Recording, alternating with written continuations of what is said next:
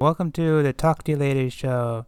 This is Alex Hicken and Trevor's here. We have an exciting episode here for the Talk to You Later show.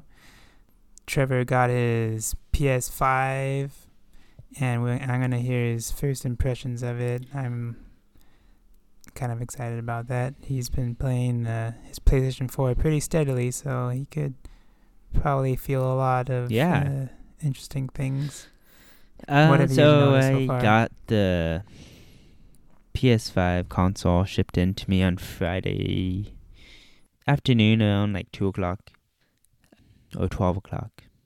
So I opened up the box around like 4, and it was surprisingly huge. The TV I have is like 49 inch, and when you have the console set up on the left side of it, like I have it vertically because it makes more sense to have it set up vertically. It takes the height of the TV, like half the height up to it, and a little more. So it's a big system. Mm-hmm. Comparatively to the PS4, which is a little smaller. So far, I've noticed a lot of little things that kind of differentiate the next gen from the last generation. When you boot it up, there's hardly, even from just power, there's hardly any weight.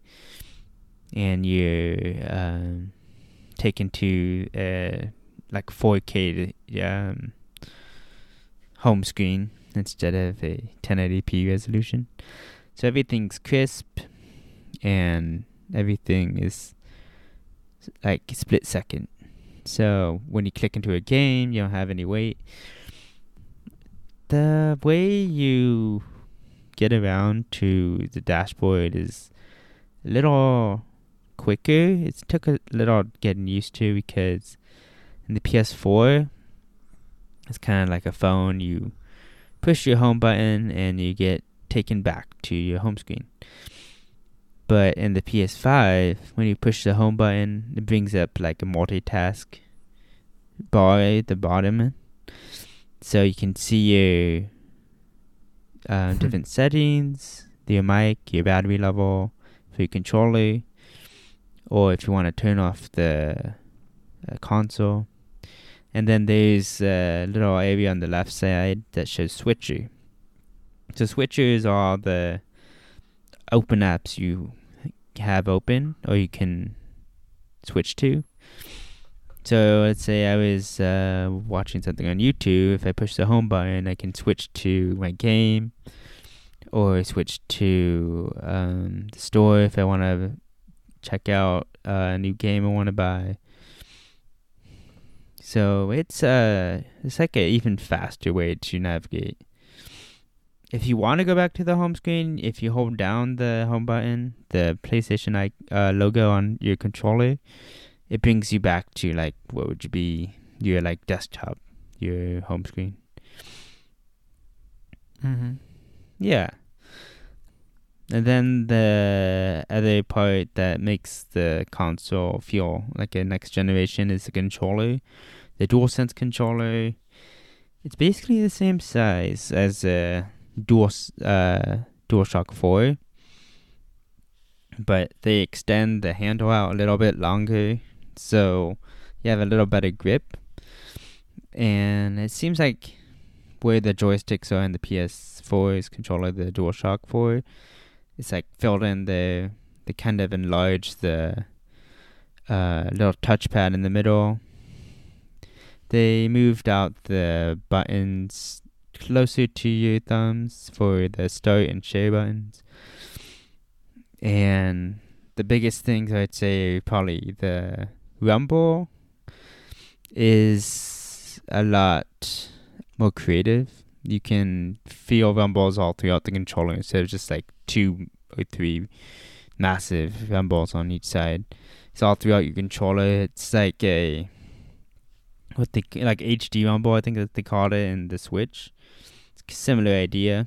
They put kind of like what they had in the Switch Pro controller. It's like that, but maybe a little better on the DualSense.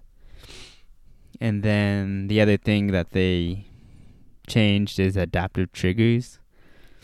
So they can change and add depending on what kind of resistance they want you to feel on. Let's say you're playing Spider-Man. They have a resistance to, let's say you shoot your web and you hit onto the wall, so it attaches. But then as soon as it attaches and you swing, the controller will add more resistance to the trigger, so it feels like you were like holding onto a rope or something. So it feels like you're actually swinging instead of just like holding a trigger. So there's little things like that create a new experience compared to the PS4 Pro. I haven't played Spider-Man yet or any big next-gen games yet. Played Bug Snacks, which is a little humorous game. It's kind of like Pokemon. Alex played a little Astro's Playroom. I think he enjoyed the experience there. Seems like there's a lot of motion controls there. Do you have anything about your first impressions playing that? I haven't played PlayStation 4 for years, so the experience is not that new or fresh for me. I think it's a good new standard. I played Astro's Playroom. I was surprised how long the episode was. I kind of liked how interactive it is. The little touchscreen in the middle is kind of a unique. I was able to use that as like a slingshot type thing to pull back, and the resistance is not really felt like you would probably feel in the right and the left button, but you kind of feel the resistance in the haptics as you feel it a little bit, and so that was a little interesting. But since I haven't been playing with the controller in so long, I don't think it's like I don't have much to compare it to. Yeah, so Trevor, do you have much 4K content in your video games? Not really. It looks like Astro Boy Playroom was 4K. The other games I play are usually 1080, like Overwatch, or I think Apex Legends is up to 4K. I haven't played that in a while though. I'm probably gonna get the Miles Morales game, so maybe next week I can give details on that. One of the things that the PS5 hardware allows you to do is an add-in to games is ray tracing, which instead of placing lights and shade throughout the world in the games you play, you can add with the better hardware. It allows you to put sources. So if you put like a source, let's say in a room, or you can put the sun as a source, then the engine and the software can create how light would naturally look coming from those sources. So it looks more realistic. And I haven't played games with that ever, so it'd be really cool to interact and see how light and objects look comparatively to older generation. Because it seems like the lighting in older generations they're stagnant, they don't move. But maybe if you have like moving light sources or reflections like water, it will look a lot cleaner, better. So I'm looking forward to that. Oh, Trevor, the main game that you play is Overwatch. What differences have you noticed from that gameplay? Yeah. I haven't noticed any clear distinctions besides loading speeds because it's not a PS5 optimized game, so it's not much they can do. But when I load in to a match, it usually shows what map it is through a background. But now when it loads in, it doesn't even maybe a split second it shows the background. But now it just sends me to the character select screen, and I can look at that for a while.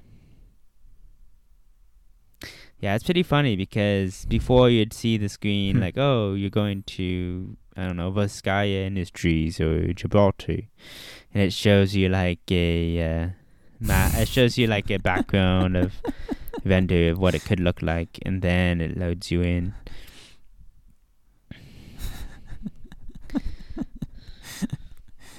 So you don't know where you're going sometimes? No, there's an announcer that says where you're going, so yeah, I feel like maybe the frames per second are faster because it seems like everything, maybe it's the controller is more sensitive than the joysticks. It seems like everything's snappier. I have to get used to a controller and DualSense. I can pinpoint every movement just by a slight movement on my thumb. So it's pretty crazy. It's like using a mouse, but it's on your thumb now. Yeah. Oh, and the other thing they added into the PS5 hardware is a dedicated sound chip. And with that chip, they can decode and encode the audio. So with this generation, they've created a new 3D sound engine called a Tempest 3D engine. So it makes sound like you're within the environment instead of being blasted at you.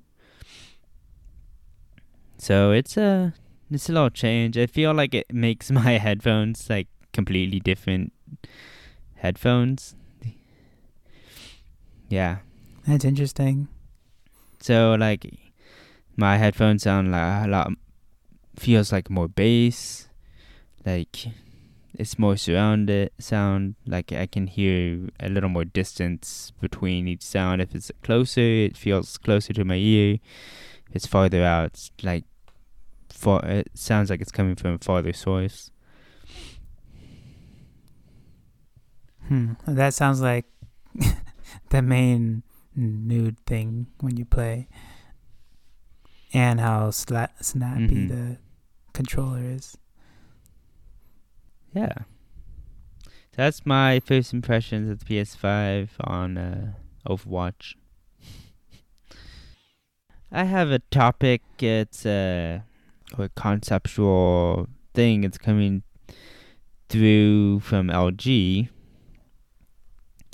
So LG is moving on from foldables and coming through with rollables. Alex and I have always been fantasizing about these kind of devices, and it's finally fruiting,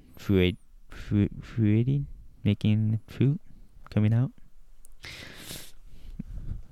Yeah, so we've heard about LG rollable displays before, but they've putting it into a phone now. So this device's idea is from a phone, you pull it from the sides and it becomes like a bigger phablet or tablet using a retractable display. And the patent describes a smartphone with a vertical orientation, but then it has a special frame that is meant to be able to roll out from both sides. So you have a triple wide screen. So from one screen, it's going to triple in size. Wow. Yeah, I think this is a good idea, better than folding it in half, because folding things in half is really destructive, I think. You know how you like fold things back and forth in half, you eventually break. But if it's just rolling it in and out, it's less aware, I think, on the screen. Yeah. So this is the Project B phone. I think the Project A was the LG Wing. So with this architecture, they say, according to this article, it can avoid any kind of hinges or creases in the actual display. So it puts it kind of ahead of current competitors, just from avoiding any kind of creases or hinges that might break. It says it could be used in landscape to enhance like viewing of entertainment, like TV and movies and stuff.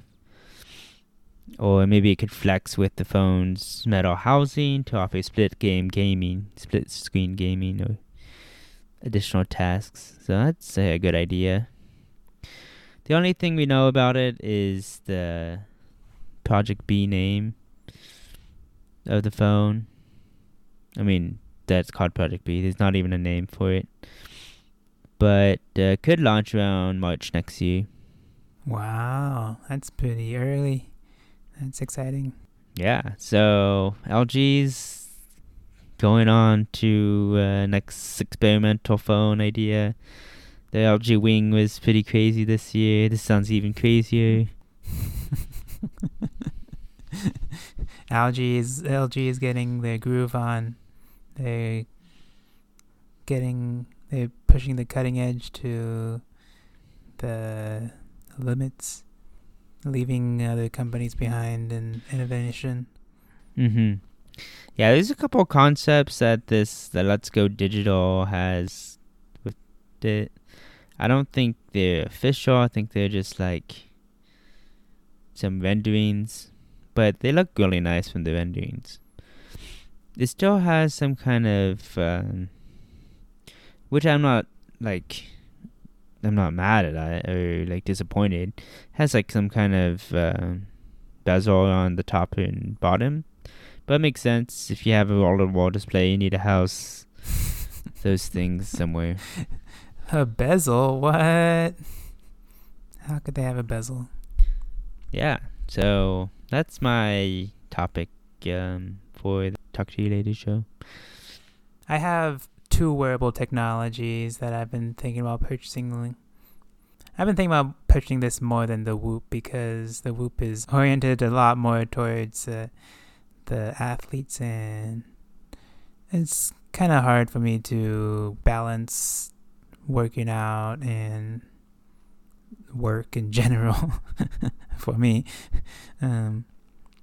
But I've realized that the Oura Ring has a very similar pitch to the Whoop, but it seems that the Oura Ring is not as hardcore for the intense athletes.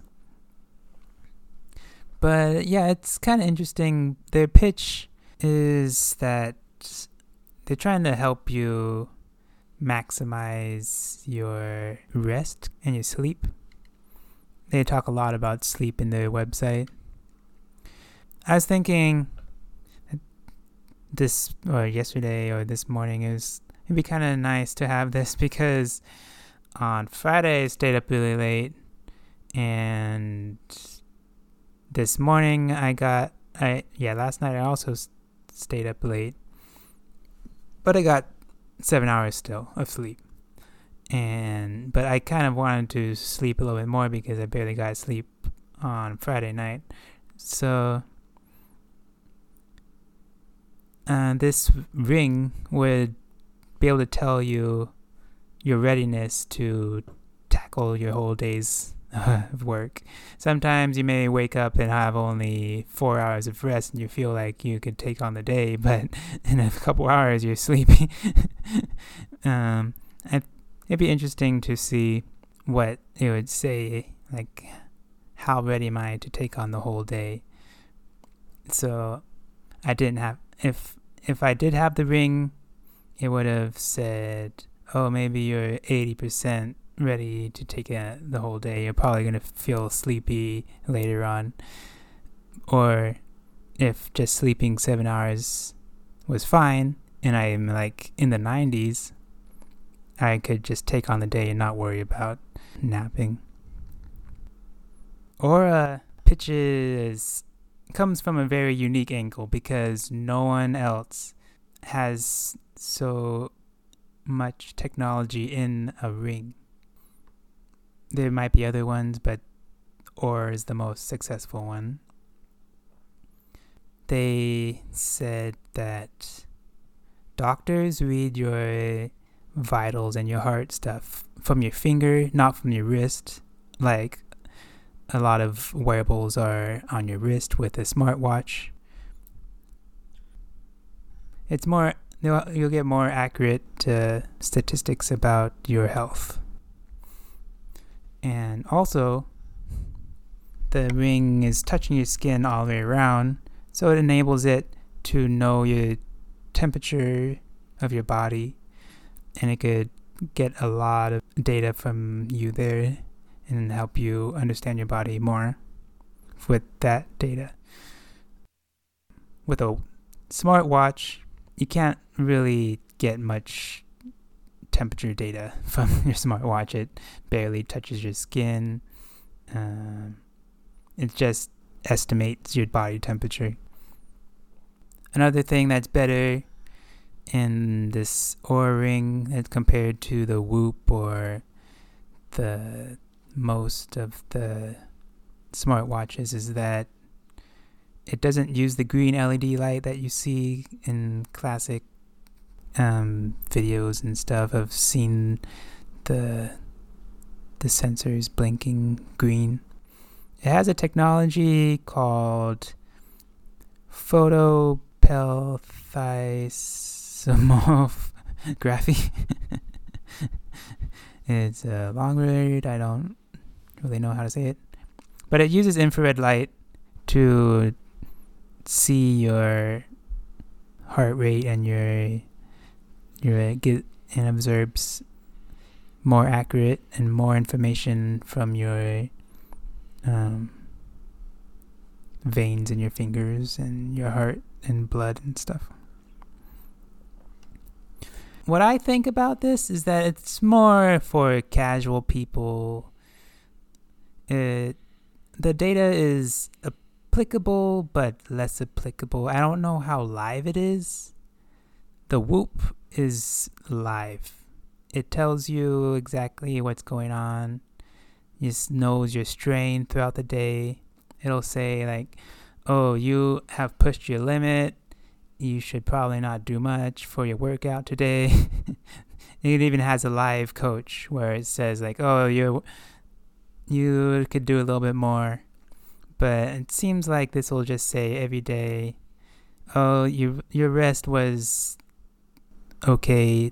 Maybe tonight you should go to sleep a little bit earlier, or maybe do a little meditation or something like that to help you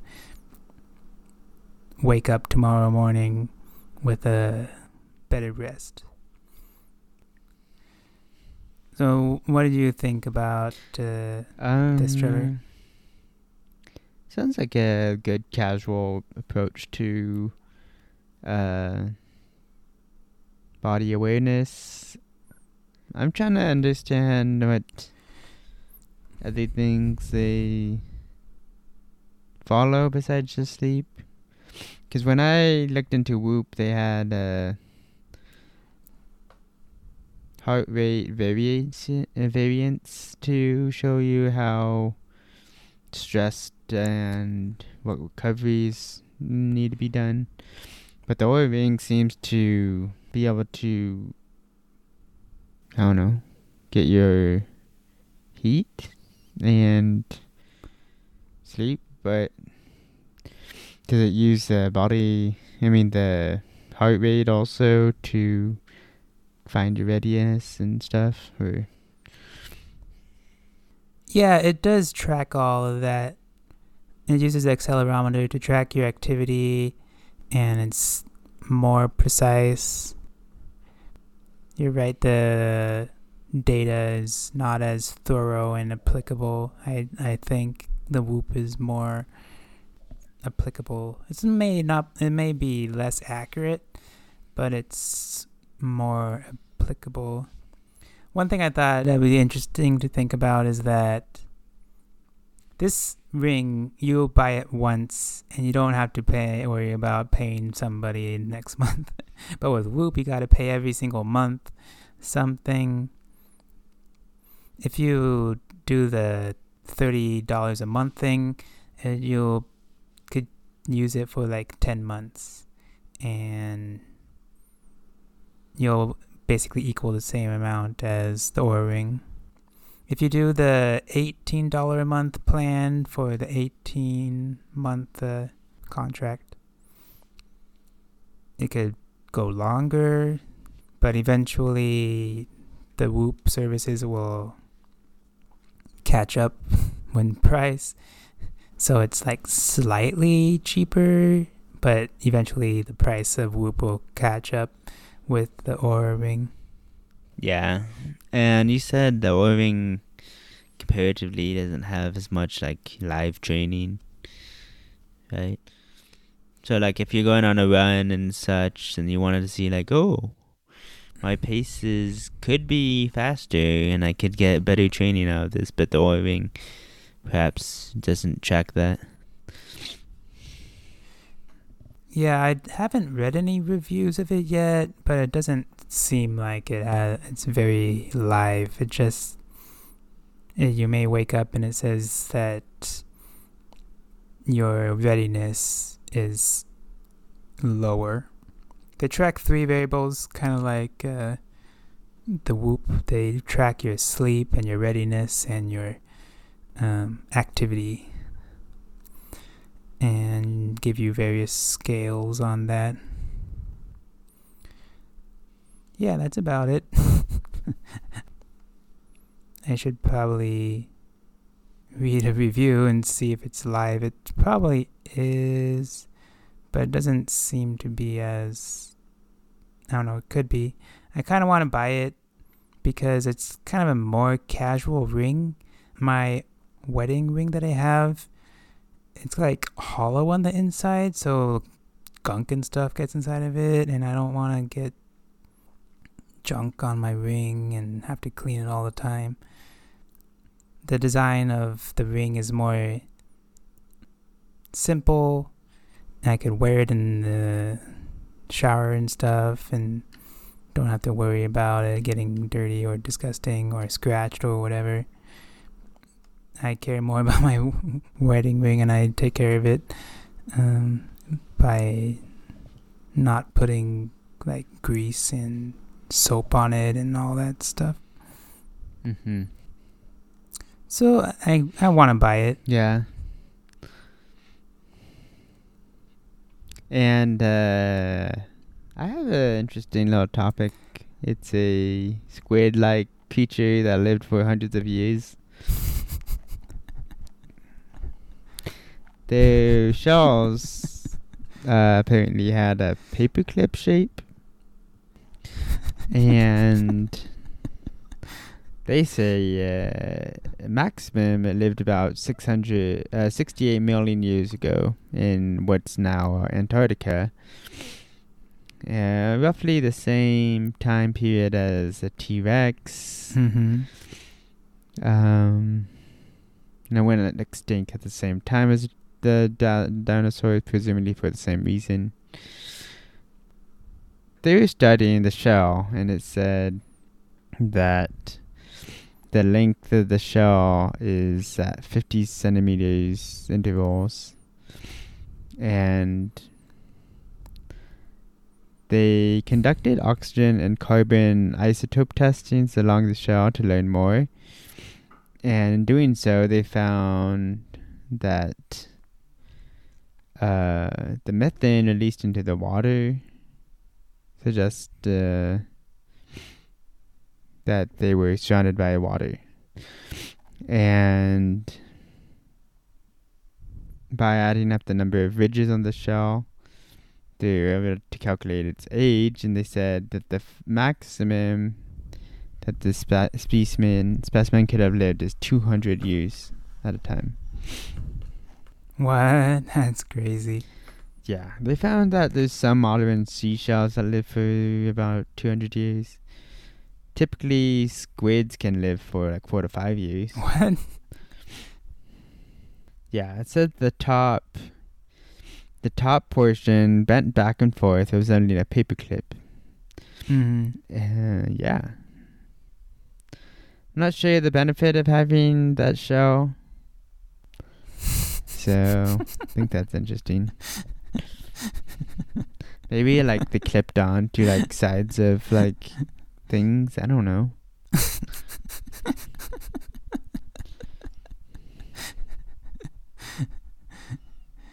Yeah, maybe they clipped on to maybe what is it? Never mind, I forgot. What's the Coral? What's the tree of the ocean? It depends how big. Yeah, maybe they are. clipped They on seem to like that. No, not like, coral. That's not seaweed? a tree of the ocean. Kelp. Yeah, seaweed. Hmm. Yeah. Yeah, so that's a little thing I thought was kind of funny to read up on. Yeah, and that's the Talk to You Later show for you. If you have anything else, Alex. No, I would really like the 1 year anniversary episode to be special and learn and hear more from the audience. So you could send us a message on our page. And this is having a 1 year anniversary next week for us podcasting together. Thanks for listening, and hope to hear from you guys. Yeah, I'll talk to you later. See ya. Bye.